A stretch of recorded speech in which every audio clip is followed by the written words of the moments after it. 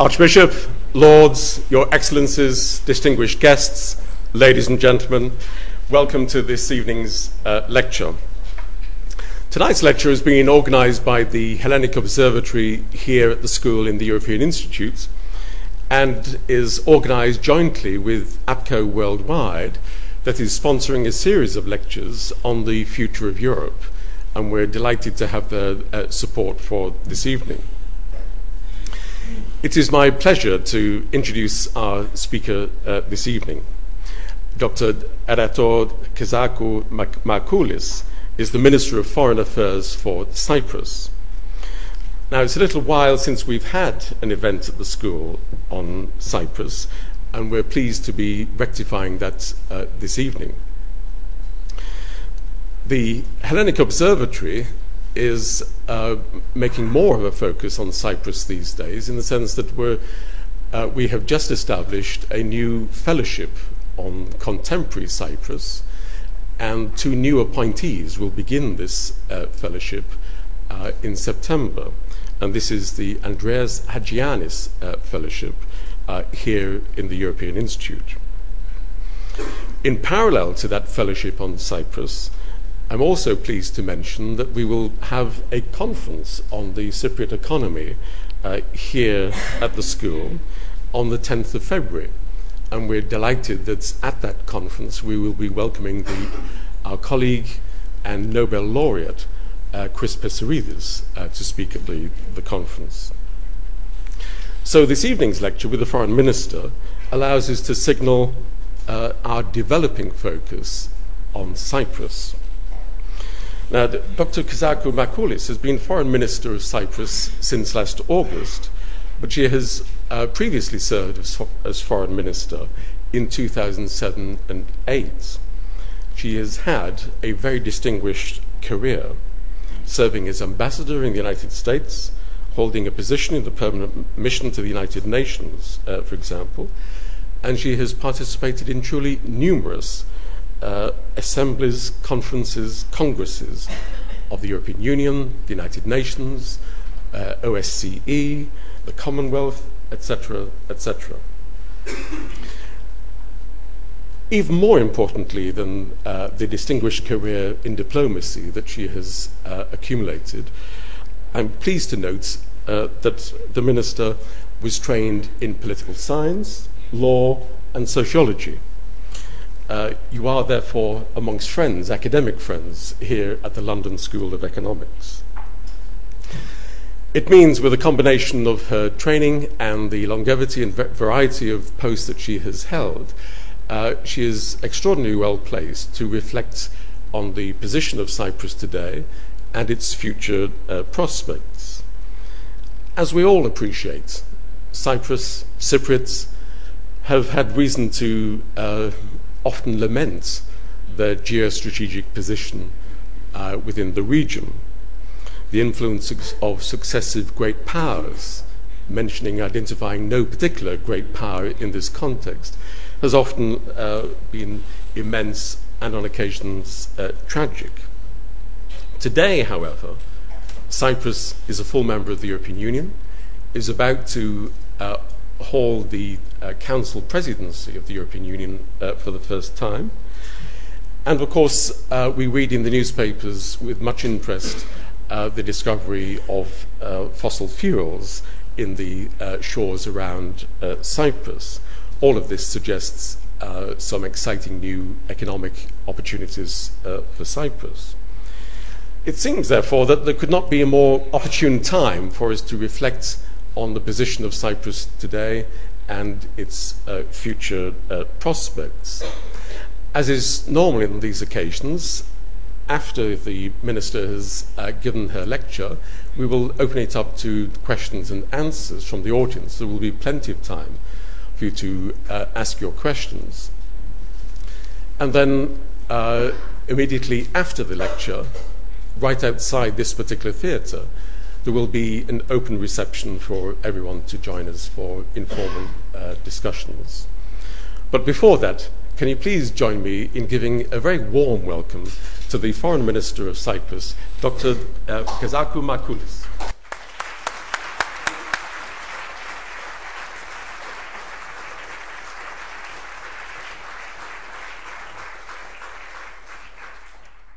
Your Eminence, distinguished guests, dear students, ladies and gentlemen.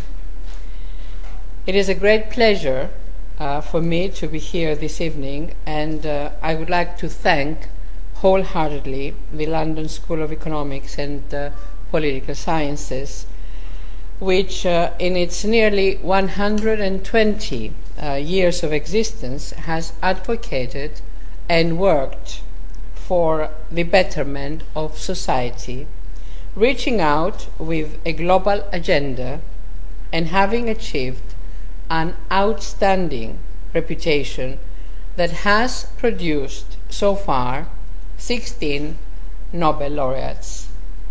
I would like to thank, in particular, Professor Kevin Featherstone of the Hellenic Observatory in the European Institute of the LSE for this invitation and for the organization of today's event.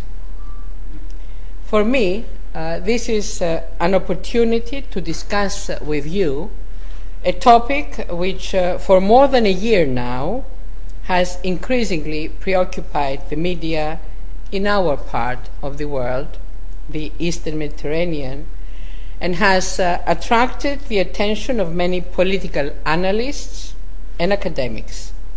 Clearly, developments in the last few months off the southern shores of Cyprus have also impacted elsewhere, drawing the attention of a much broader audience, which has now come to include foreign governments, international conglomerates, think tanks and academics, and of course the international media. This increased attention is understandable and natural, given the fact that the strategically sensitive area of the Eastern Mediterranean has added to its centuries-long geopolitical strategic importance an ingredient which has been the most central element, perhaps even the most contentious element of the modern era, the issue of energy resources. From the outset, it should be acknowledged that there is great recognition in Cyprus by the government, by the parliament, and by the society at large that the subject of energy is both promising but at the same time perilous. We know that it can serve to rebuild, can serve to reunite, heal and secure our country. We also know that it is a subject which holds great risks and must be managed carefully and with wisdom. As such, it is important to state that the Republic of Cyprus is keen on moving forward in this area, but will do so vigilantly and responsibly, adhering to fundamental principles which will serve to guide our decisions. These principles are, in no particular order of importance, because we consider them of equal importance: that our actions will be in line with international law, that we will proceed through agreement and collaboration with those of our neighbors willing to engage in a dialogue with us on the basis of the principles of international law, that we will act within the parameters set by the European Union acquis and, of course, within our obligations to the Union as a whole and towards our citizens, all our citizens.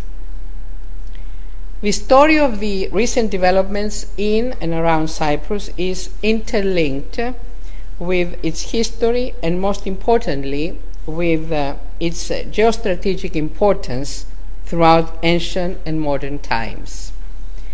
Since the early Neolithic times, some 12,000 years ago, Cyprus has been probably one of the most contested islands in the entire Mediterranean Sea, not only because of its priceless strategic location, but also because it was one of the earliest locations where copper, a crucial ingredient in bronze weaponry, was produced and traded in very large quantities.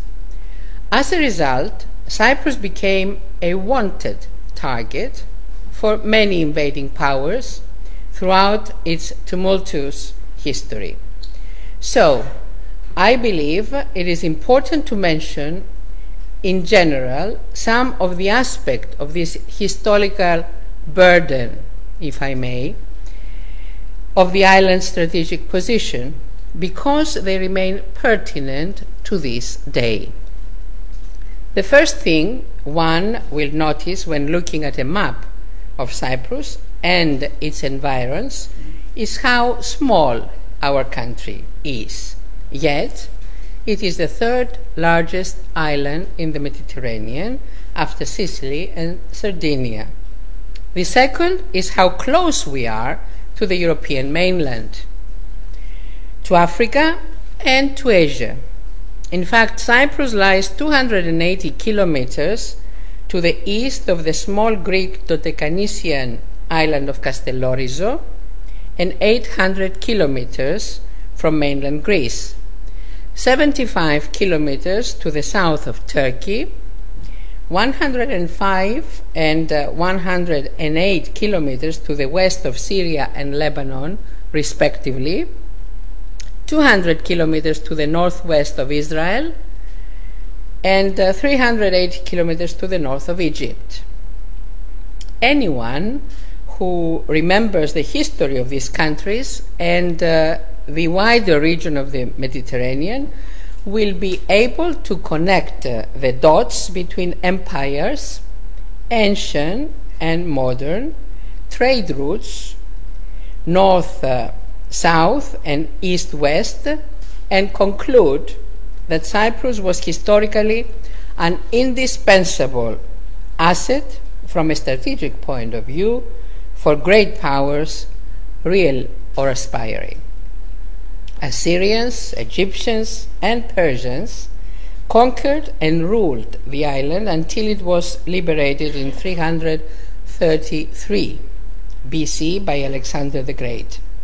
Then came the Romans, Richard the Lionheart during the Third Crusade, the Knights of Templar, the French Lusignan, the Venetians, the Ottomans. With the opening of the Suez Canal in 1869, Cyprus's strategic value became even greater. With this in mind, in 1878, Great Britain occupied and took over the administration of the island from the Ottomans. In 1914, when Turkey joined Germany's side in the First World War, the island was annexed by the British, and in 1925 it was declared a British Crown colony. Since then, Cyprus remained important for safeguarding the British strategic interests in the Middle East region. In the words of British Prime Minister Sir Anthony Eden, the British government's position in Cyprus was defined back in 1956 in one word: oil. And he explained, and I quote, "Our country's industrial life and that of Western Europe depend today and must depend for many years on oil supplies from the Middle East. If ever our oil resources were imperiled, we would be compelled to defend them. The facilities we need in Cyprus are part of that. No Cyprus, no certain facilities to protect our supply of oil. No oil. Unemployment and hunger in Britain. It is as simple as that." Unquote. The 2 British bases secured under the 1960 agreements by which the Republic of Cyprus was established and independence was granted still provide Great Britain with these vital facilities, which have been upgraded over the years, widened and strengthened, continuing to serve its strategic interests and to define Britain's Cyprus's policy.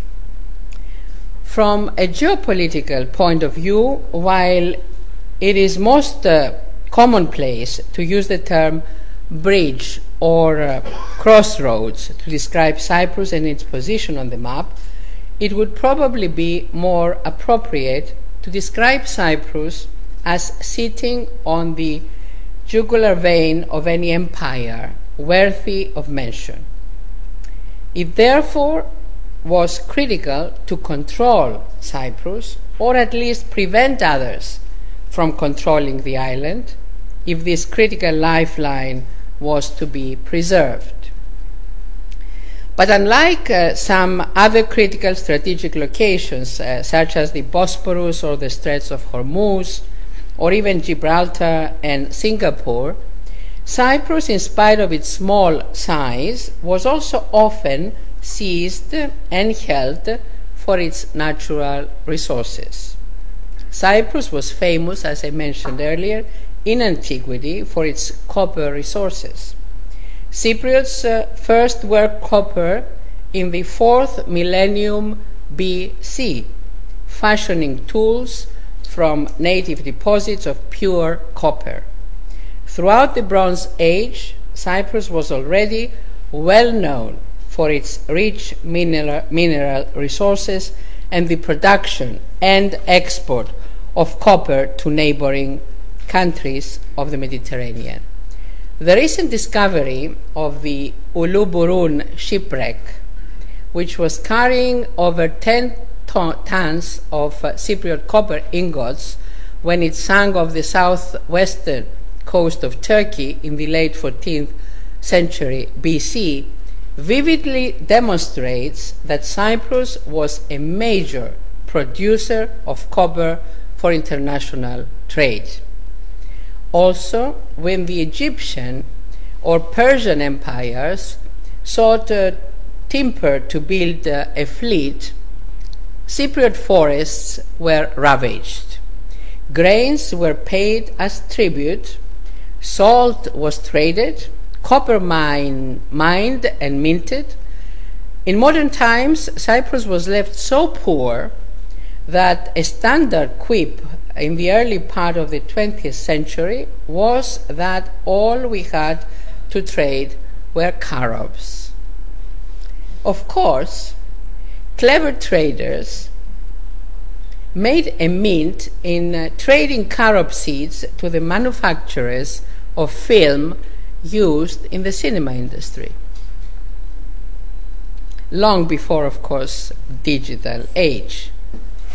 But though Cyprus may have indirectly, of course, had a hand in the development of the cinematic arts, antiquities on the island, representing our 12 millennia long accumulated and multifaceted cultural and artistic heritage, were pilfered by those who appreciated their value, but much was also sold as stone for construction, including for the building of the Suez Canal. In short, two of the constants of the history of Cyprus have been that it was held by foreign powers for strategic and for economic reasons. What then has changed? Independence in 1960 was certainly a historic milestone, but this has been marred since 1974 by the Turkish invasion and occupation of a significant portion of Cypriot territory.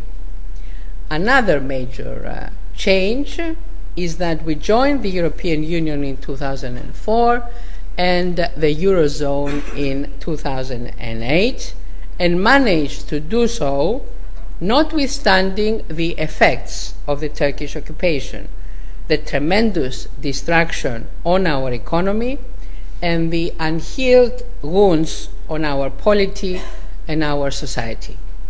It has always been and remains an uphill and thorny path, poisoned by the persistent, unnatural division of the island and its people. But we are hopeful that better days are to come with reunification, reconciliation, and coexistence. So in terms of our political history, we have managed to move towards independence, though it has obviously not been complete, and we became part of one of the boldest and ambitious political experiments, the European Union, which can best be described as work in process. I intend to comment later on the EU, our presidency, and our attitude in Cyprus towards the Union. But at this point, suffice it to say that we view our accession and membership as a strategic development of the first magnitude. The most recent development, as of last month, in fact, is that we now know with certainty that off the Cypriot shores, at least within part of our southern exclusive economic zone, Cyprus has rich hydrocarbon deposits.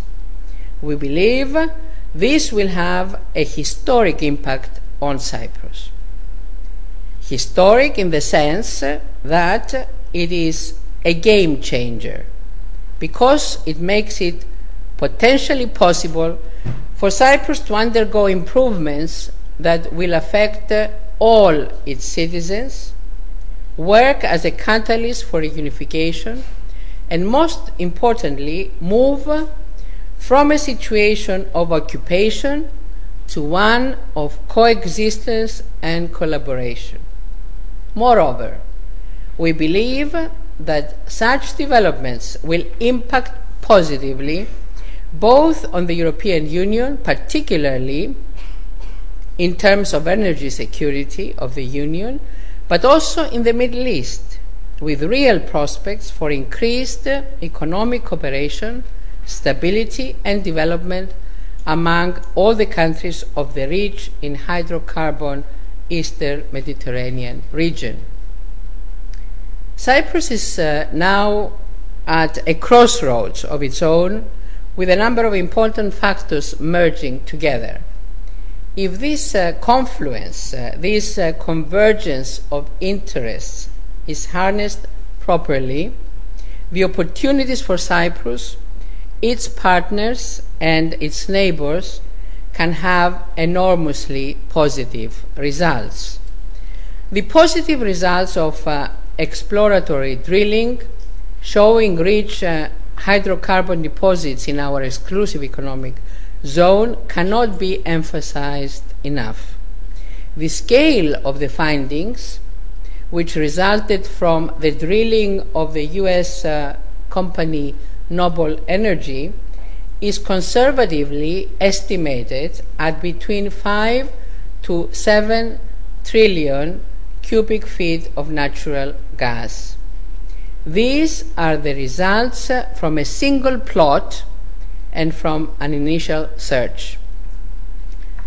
Worthy of mention is the fact that the U.S. Geological Survey has estimated a mean of 1.7 billion barrels of recoverable oil and a mean of 122 trillion cubic feet of recoverable gas in the Levant Basin province, as well as 1.8 billion barrels of recoverable oil, 223 trillion cubic feet of recoverable gas, and 6 billion barrels of natural gas liquids in the Nile Delta province in the Eastern Mediterranean. I'm talking about the whole area of the Eastern Mediterranean, covering the exclusive economic zone of Egypt, Cyprus, Israel, Lebanon, and Syria. In the words of U.S. Geological Society Energy Resources Program Coordinator Brenda Pierce, taken together, the Nile Basin and Levant Basin assessments establish the Eastern Mediterranean region as having world-class potential for undiscovered natural gas resources. From an economic point of view, the significance of these first positive results, and I'm talking about this particular block where we had the exploratory drilling, are great. Based on this, Cyprus has approximately 100 billion worth of natural gas recoverable from this single plot that can satisfy the electricity production needs of the country for 210 years. We are already drawing increased interest by major international energy companies who are considering their bid for the remaining 12 plots for the second round of licensing for exploratory drilling on other parts of the Cypriot exclusive economic zone. This interest is expected to serve as a catalyst for financial investments in Cyprus. With the increase in investments comes job creation, which will not only affect Cyprus, but will also involve directly the economies of our neighbors, but also many other EU citizens. Moreover, the investment that will be required in infrastructure, maintenance, support services, financing, and banking, all these suggest that the job creation will be long-term. This would be a positive and stabilizing development for the region. We expect, and we certainly hope, that the momentum that will be created by the sort of investment in infrastructure and financial structures for the servicing of the energy industry will serve as a catalyst towards greater cooperation among neighbors. The Eastern Mediterranean is a crowded and most tormented place, and there is a structural interrelation not only in the geological topography of the sea floor, but also in the sensitive balances which exist on the political level. Already we have indications that it will be possible to move towards joint exploitation with neighboring countries of the area, along with the launching of joint projects, particularly in areas where the natural gas or petroleum fields fall across the line separating exclusive economic zones. The Republic of Cyprus is actively promoting this sort of cooperation through framework agreements which we are currently negotiating with Israel, and we are very close to concluding this agreement, and Egypt, and soon with Lebanon, concerning the joint development and exploitation of cross-median line hydrocarbon reservoirs. We strongly hold that not only for our immediate neighbors, but most certainly for our partners in the European Union, the presence of hydrocarbon resources in the Eastern Mediterranean will contribute towards greater energy security in Europe, which is increasingly short of sources of energy. As a member state of the European Union, we have a stake in its success, and therefore our aim is for the deposits of hydrocarbons in our exclusive economic zone to benefit Europe, its economy, and by extension its international standing. Europe is short on energy supplies, and some estimates hold that by 2030 will be importing 90% of its energy sources. Even if the 2020 goals of the European Union on renewable sources of energy are fully met, and assuming nuclear power remains an option of last resort, the need for the relatively clean power of natural gas will remain high. We are hoping that the resources in the Eastern Mediterranean, with the cooperation between Cyprus, an EU member, and its neighbours, will be able to contribute towards meeting Europe's needs. Therefore, we look forward to cooperating closely with our European partners and linking them to our partners in our immediate neighbourhood and possibly beyond, in advancing towards greater energy security and, by extension, broader economic security and stability. The steps that Cyprus will have to take at this historical juncture, a moment that is both full of opportunities and challenges, will require momentous decisions and bold steps forward. This will potentially mark its course in history and reshape its strategic importance. Cyprus will have to engage all its neighbours and its friends, hopefully including also, at some point in the future, once the island is reunited and occupation is terminated, its northern neighbour, Turkey, which still persists in refusing to have contacts of any kind with the Republic of Cyprus. It is clear to us that Turkey, its attitude and behavior towards Cyprus, its role in the talks between the Greek and Turkish Cypriot communities, and its EU perspective are directly linked to developments in Cyprus. We are greatly disappointed, to say the least, that Ankara is not choosing to grasp this opportunity to play a more constructive and more cooperative role, but is rather continuing along its zero-sum analysis. During the past 6 months, we were dismayed to witness yet again the hostile and aggressive face of Turkey. The start of exploratory drilling in the Cyprus exclusive economic zone, something which has been planned several years in advance and which was not a secret, sparked an angry verbal assault on the part of Turkish leaders at the highest level. I would like to reiterate that what we have said many times since.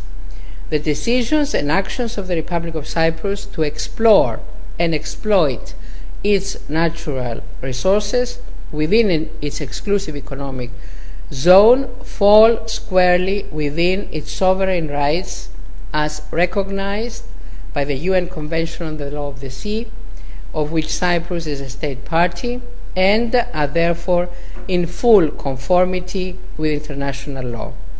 These rights have been publicly acknowledged by all our partners in the European Union, by all members of the UN Security Council, by the Commonwealth, and a host of other international actors. Then came the blatant threats of violence and provocations which involved Turkish warships and aircraft, air and naval exercises in the sea south of Cyprus, and illegal seismic surveying and seabed mapping carried out by ships on behalf of Turkey inside our exclusive economic zone. But Turkey does not stop there. Its newfound confidence, based on real or imagined successes, its economic growth, and I'm sorry to say, the unbridled support it receives in some countries, has given rise to a neighborhood bully. A Turkey whose foreign minister promoted a policy of zero problems with its neighbors, is now asserting a policy of only problems.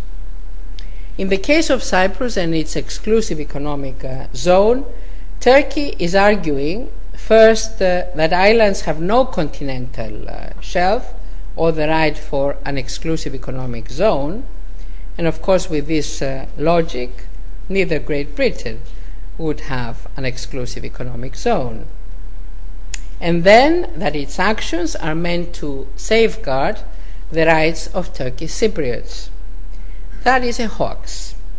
The reality is that Turkey cares less about Turkish Cypriot interests and a great deal more about its own strategic interests on the island. Its attitude and strategy towards Cyprus was to utilize real or imagined concerns of the Turkish Cypriots in order to safeguard its own interest in the Eastern Mediterranean.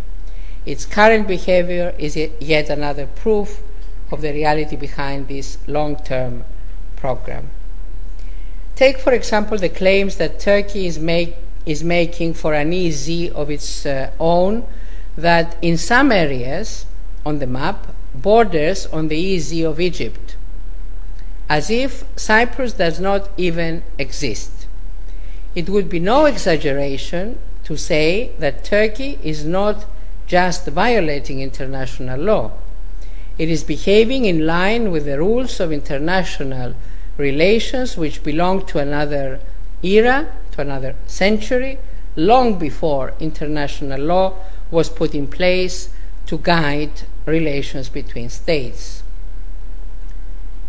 When we decided to seek and work towards accession of Cyprus to the European Union in the late 1990s, our aim was to create conditions on the island which would be seen by the Turkish Cypriots as an expression of our genuine desire to reunify our country in a democratic, peaceful, and prosperous state which respects and safeguards the rights of the individual.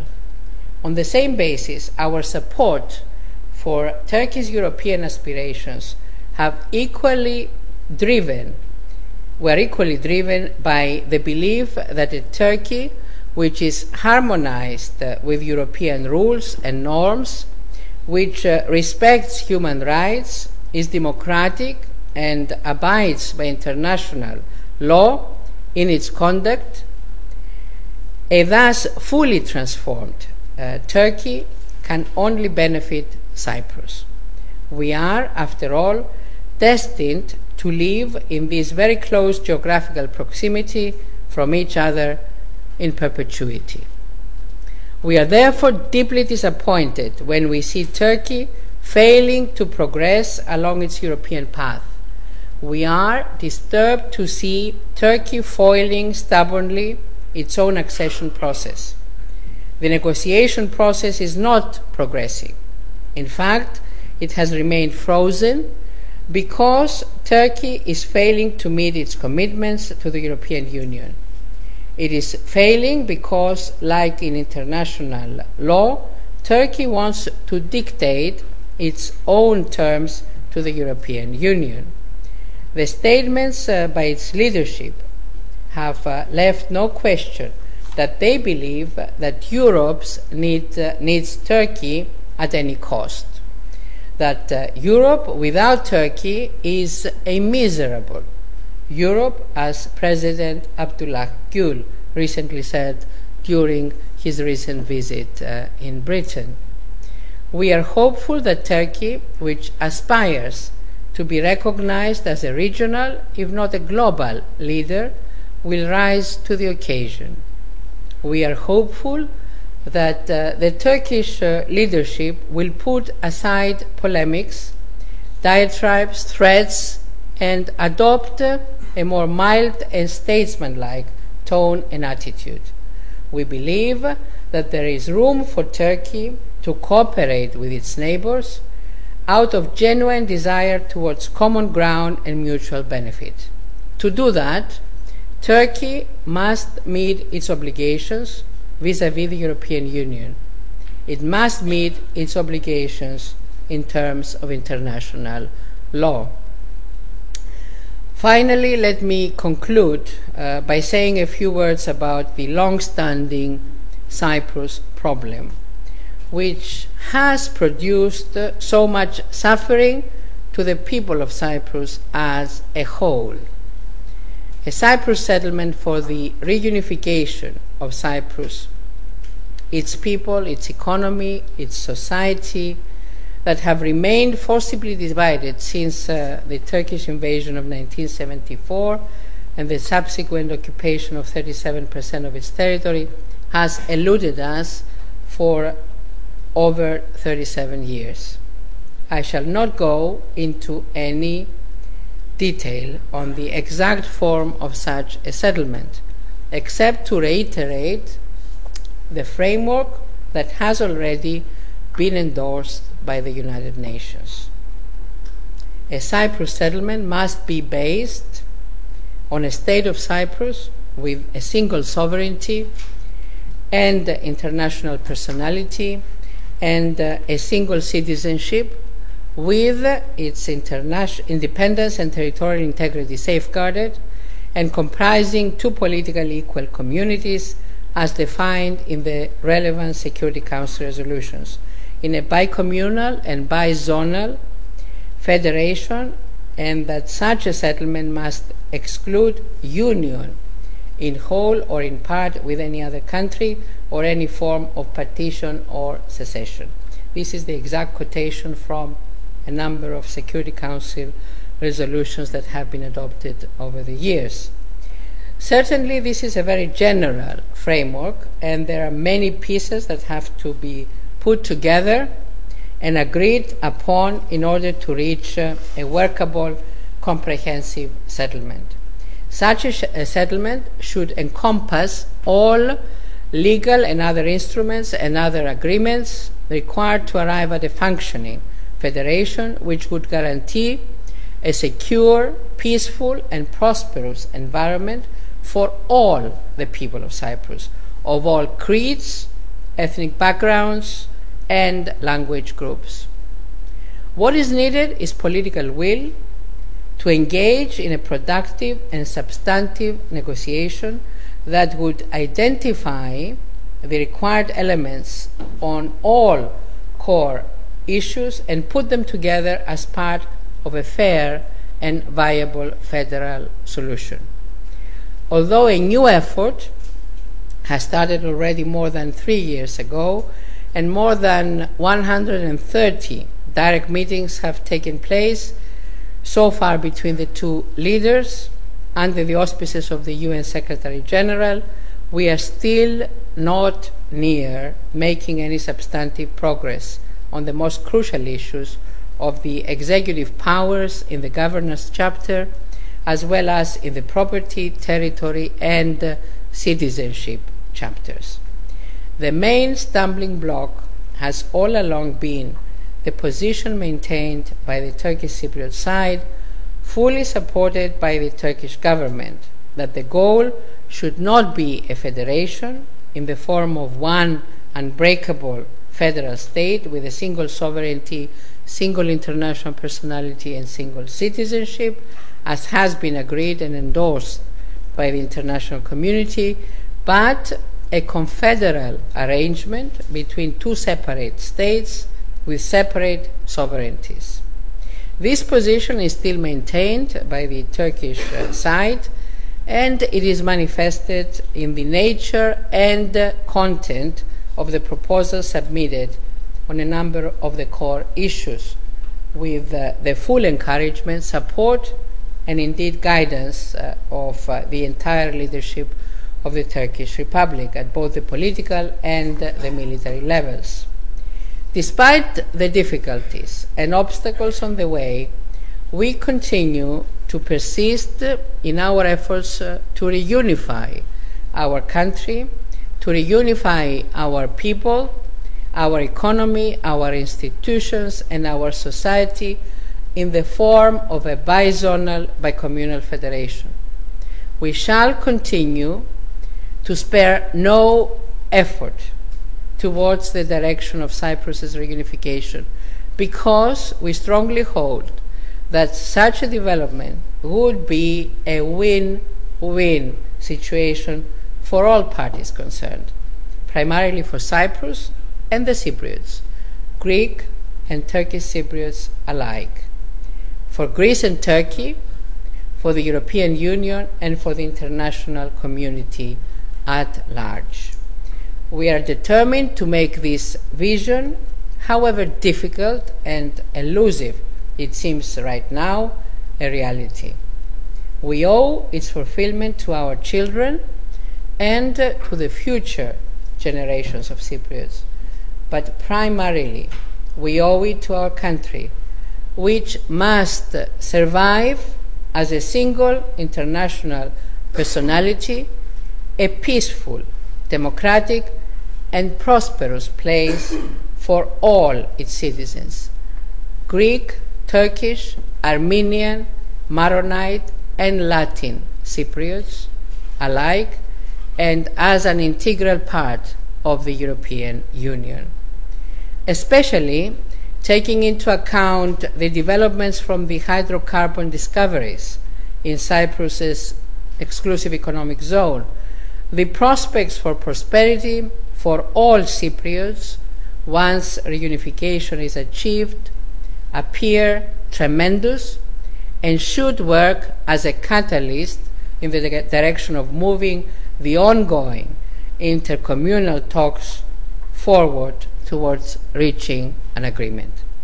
We sincerely hope that Turkey, which could significantly benefit from a likely cooperation with a reunited Cyprus in all sectors, but primarily in the energy field, will grasp the message of peace, stability, and prosperity inherent in this new development and rise to the required level of leadership, responsibility, and wisdom.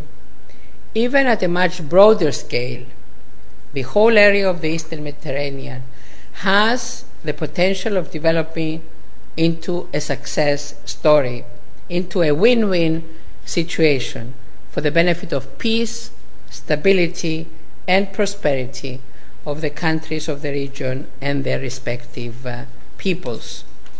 Cyprus will be assuming the presidency of the Council of the European Union on 1st of July 2012. We do hope that Turkey, which has been openly threatening the EU with freezing its relations with the Union during the Cypriot presidency, will realize that this bullying, threatening, and insulting behavior towards the European Union, towards its member states, and towards its institutions on the part of a candidate country is not at all supportive. Rather, it could be detrimental to its EU accession process. If, on the other hand, Turkey chooses to change her attitude, implement her obligations, and cooperate with the Union based on the rules of the game and her responsibilities as a candidate country, the door will remain open throughout our presidency and beyond.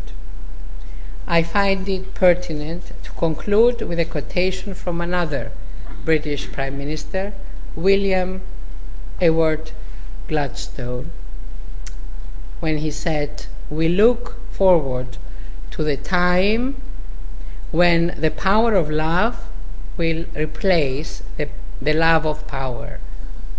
Then will our world know the blessings of peace." His wise words are as valid in the 21st century as they were valid in the 19th century. Thank you very much.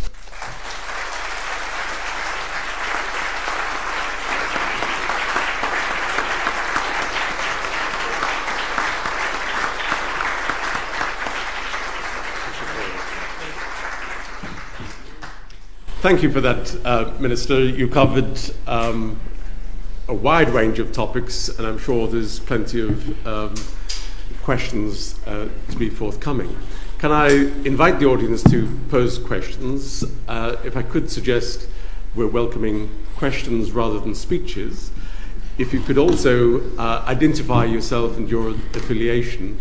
There are colleagues in the red T-shirts who will gain their fitness by running up and down the stairs and attacking you with a microphone. Could we start with the gentleman over here, please, on the right-hand side? Please, yes, on the right-hand side. Thank you. Thank you very much. Could I ask two questions, simple, straightforward, which usually is never mentioned, and that is the fate of the British military bases in Cyprus. What is the future for them? Do they ever come up in discussions between the two communities? If they do, what are the attitudes to the problem by each community and their leadership?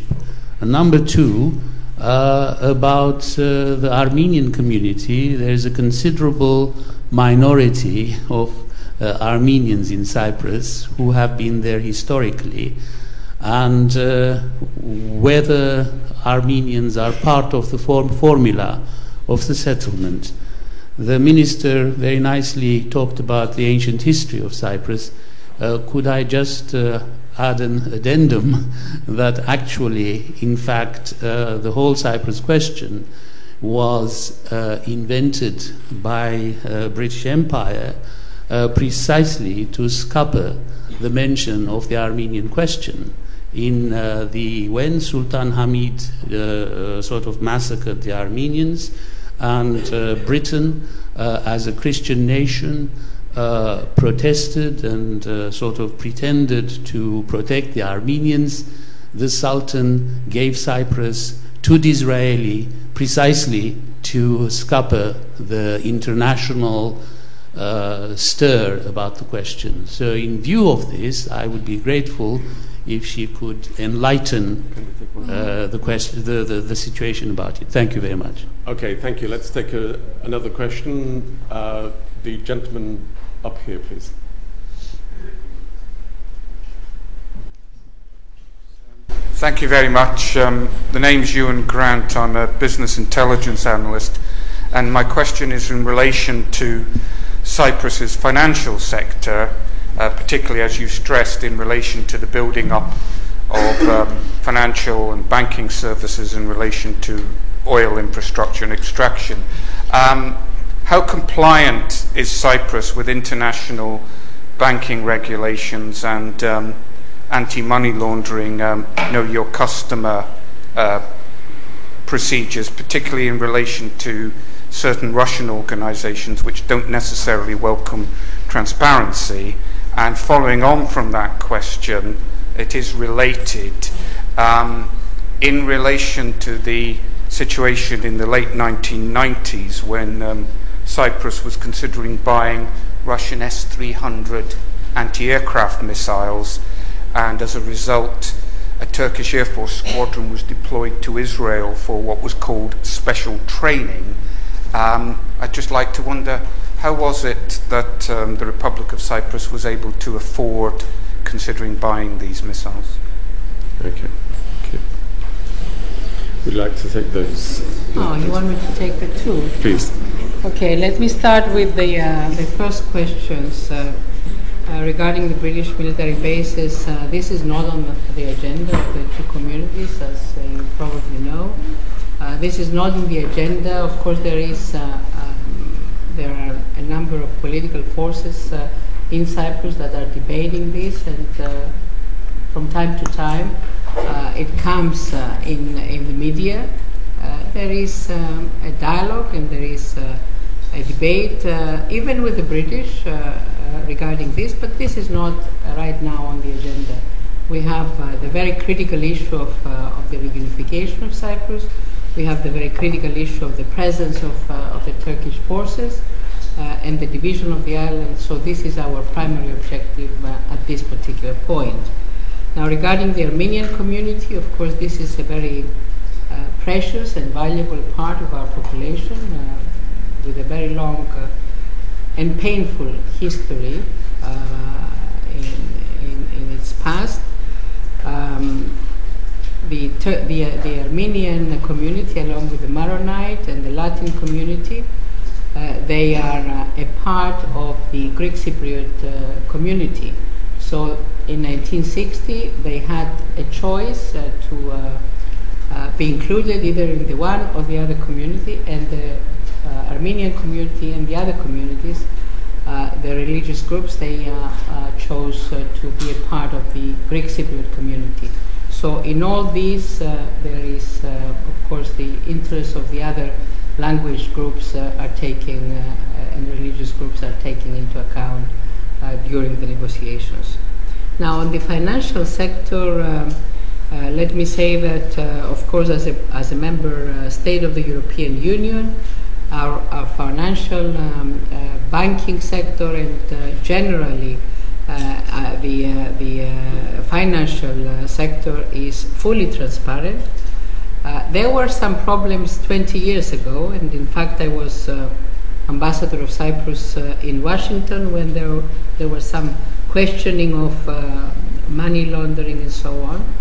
But since, of course, we became part of the European Union, all this is transparent, and there was any problem or raising of any problem on the part of any of the international financial organizations that are following these developments in every single country. So our system is very transparent.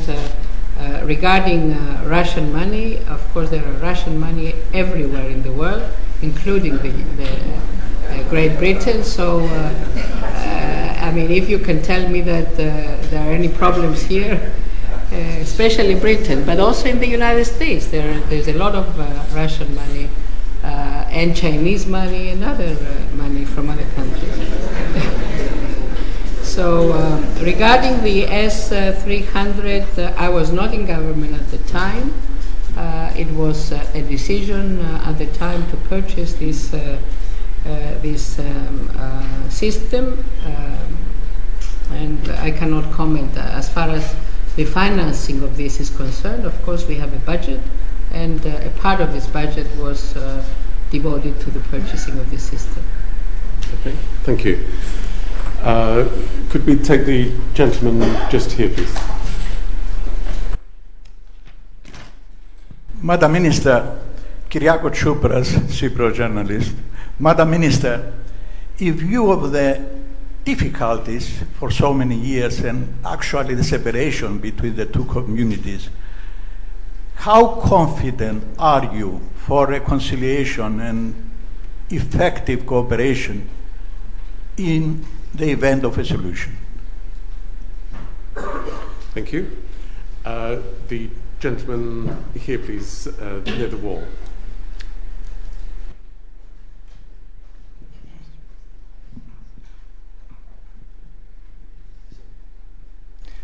Thank you very much. I'm a Turkish Cypriot, and I must stress my disappointment at the Ministry's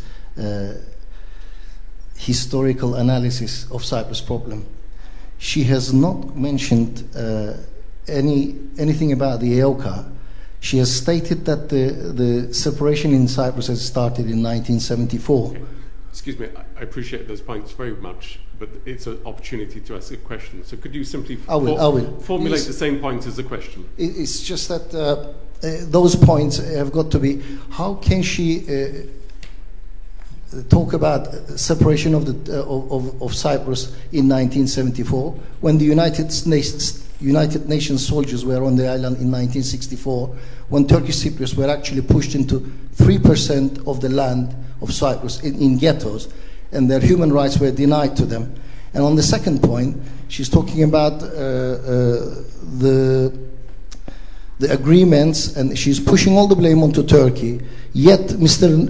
Rolandis, who was an ex-foreign minister of Cyprus, has stated in his article on the 9th of February 2009, published in the Bridge magazine, he states that the Greek Cypriots have rejected 15 proposals put onto them on the Cyprus issue. These are 1948 Consultative Assembly, we rejected it. Okay, 55.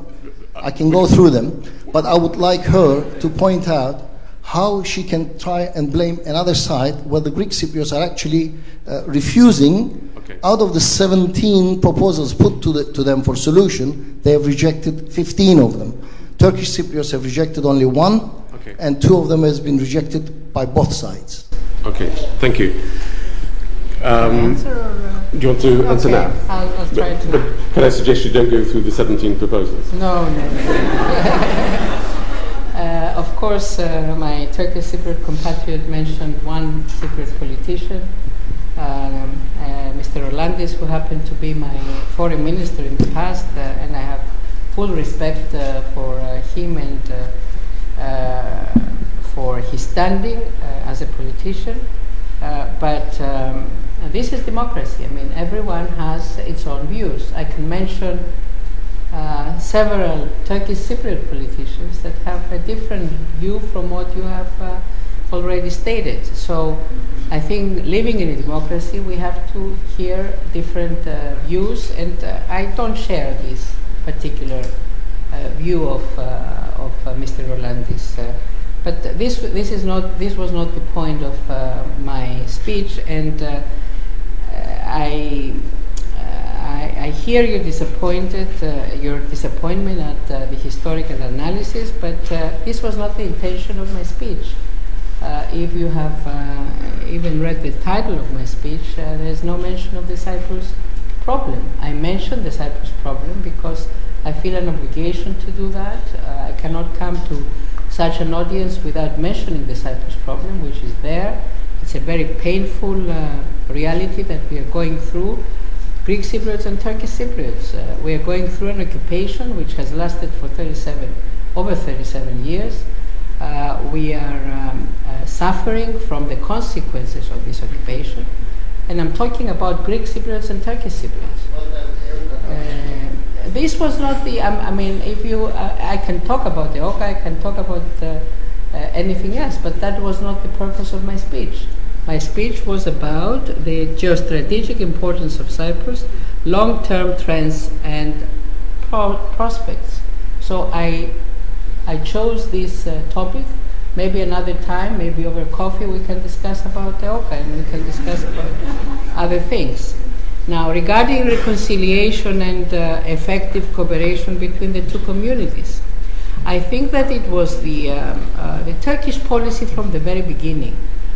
First of all, not to allow any contacts between the two communities. From 1974 until 2003, only birds and flies could cross.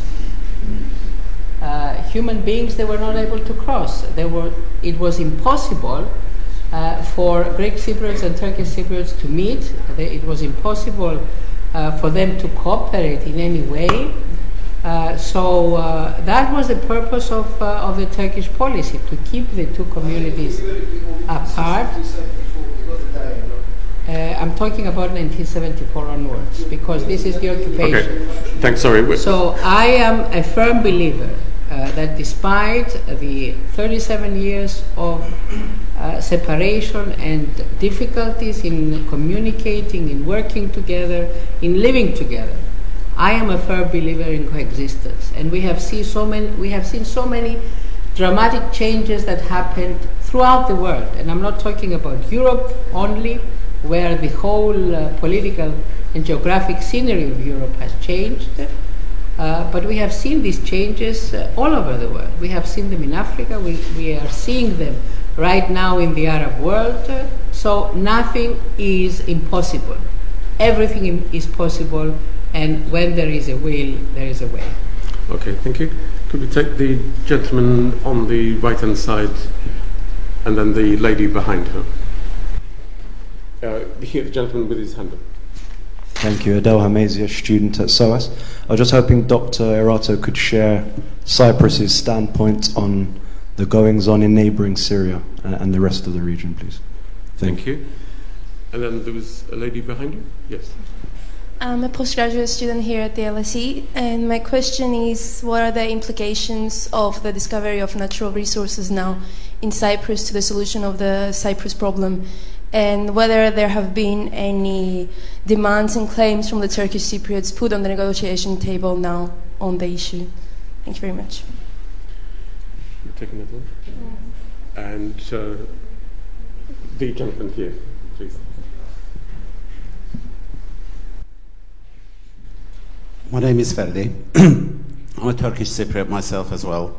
And you're quite right when you said that all Turkish Cypriots do not share the same views on the Cyprus situation. I myself believe that most Turkish Cypriots of Turkish Cypriot origin actually do want peace. And 28th of January and 2nd of March proved that, where thousands of them descended onto the streets. Now, I share your hope that the discovery of natural gas will hopefully produce a settlement. Now, your government has said that they are willing to share that gas with Turkish Cypriots. Do you feel that you're getting across to the Turkish Cypriots on that issue, or do you feel that the Turkish Cypriots, ordinary people, are getting that? Do you feel they are getting that message from you? Basically, that's my question. Thank you very much. Okay, I'll start with the last question because regarding natural gas and regarding sharing with the Turkish Cypriots, I think President Christofias from the highest possible level, from the podium of the General Assembly, he sent a very strong message to the Turkish Cypriots. He sent a message that through reunification, the two communities will be able to share this incredible wealth that we have discovered in our exclusive economic zone. And this is a message of peace, this is a message of prosperity, and I do hope that the Turkish Cypriots will receive this message loud and clear. And I think that from what, at least from the contacts I have, there is a lot of interest in the Turkish Cypriot community. Of course, we have to acknowledge that the Turkish Cypriots are and remain under the overwhelming military, economic, and political control of Turkey. So I do hope that the Turkish Cypriots, who are now a minority in the occupied area, to the point that it seems that the estimates we have of the Turkish settlers is around 300,000, even more. Some Turkish Cypriot friends are telling me that there are 500,000 Turks from the mainland. I don't know. This is not, I mean, there has not been a proper census under the aegis of the United Nations, as we have suggested, to ascertain the exact number. So we do hope that the Turkish Cypriots will receive this message. Now, during the negotiations, and I come to the second question. During the negotiations, so far there has been agreement, and this agreement has not been challenged by either side. There has been an agreement that the responsibility for the natural resources will rest in the federal government. So it will be at the federal level. So this is an agreement that was already reached during the negotiations and has not been challenged by either side. So it's there, and of course, with reunification, with participation of both communities in the federal structure, in the government, in the other bodies of the federal state, of course, the Turkish Cypriots and the Greek Cypriots will share from this wealth, which is the hydrocarbon discoveries. Now, on Syria, of course, as a member of the European Union, we join, and we have the same position as all the other members of the European Union. We have, from the very start, we have condemned these killings and the loss of life of our Syrian brothers and sisters, and of course we have demanded, along with the rest of the European Union, the removal of the Assad regime. We have joined also in the sanctions that have been imposed already on Syria, and we hope that through this pressure, through this sanction, we will have a change to democracy, we will have a change to the much needed reform in Syria, as it was done, of course, in the other Arab Spring countries. Now, we have a particular concern regarding Syria because we are so close. I mentioned that we are only 105 kilometers from the shores of Syria. So in Syria, we have to do it right, because it's a much more difficult situation, a much more complex situation, taking into account the composition of the population and the different sects and groups within the population, but also the fact that Syria and the Syrian army is very strong, and anything that will go wrong will have very, very negative spillover effects to the whole region.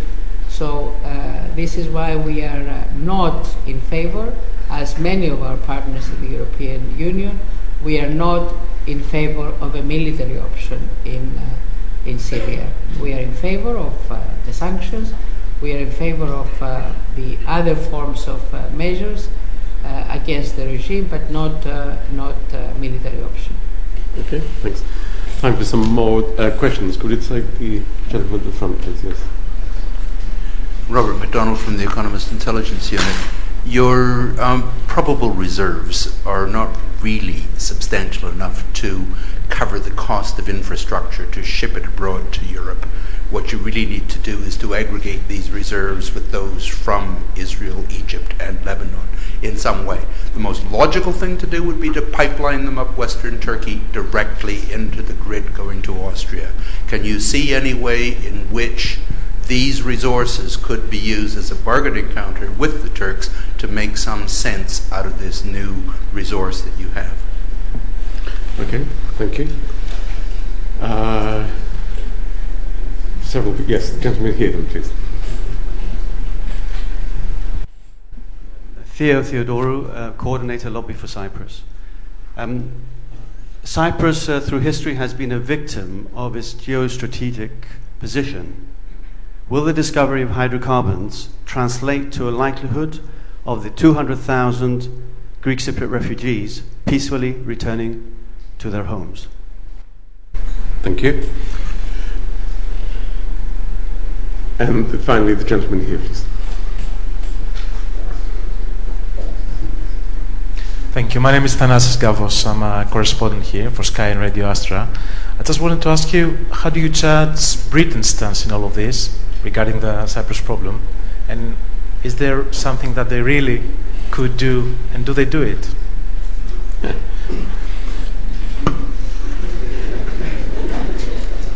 Minister. Okay, I'll start from the first one. We are in the process right now, because of this initial assessment.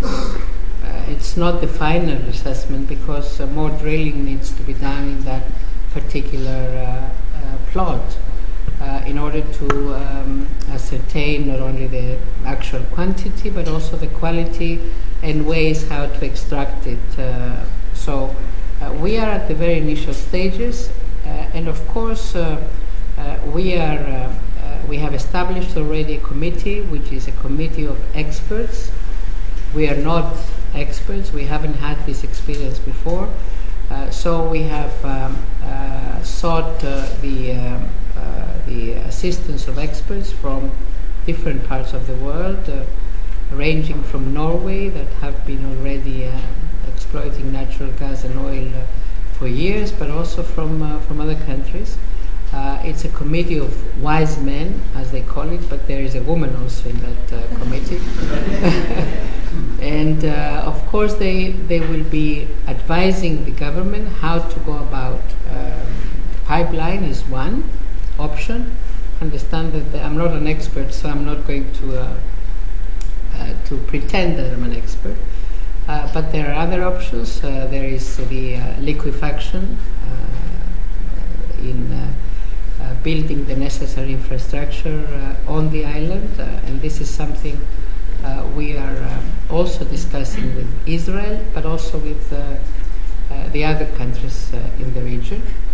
So I cannot tell you which of these options we will choose at the end, and definitely this single discovery is not enough. It will need cooperation with the other countries. Already Israel has discovered in one of the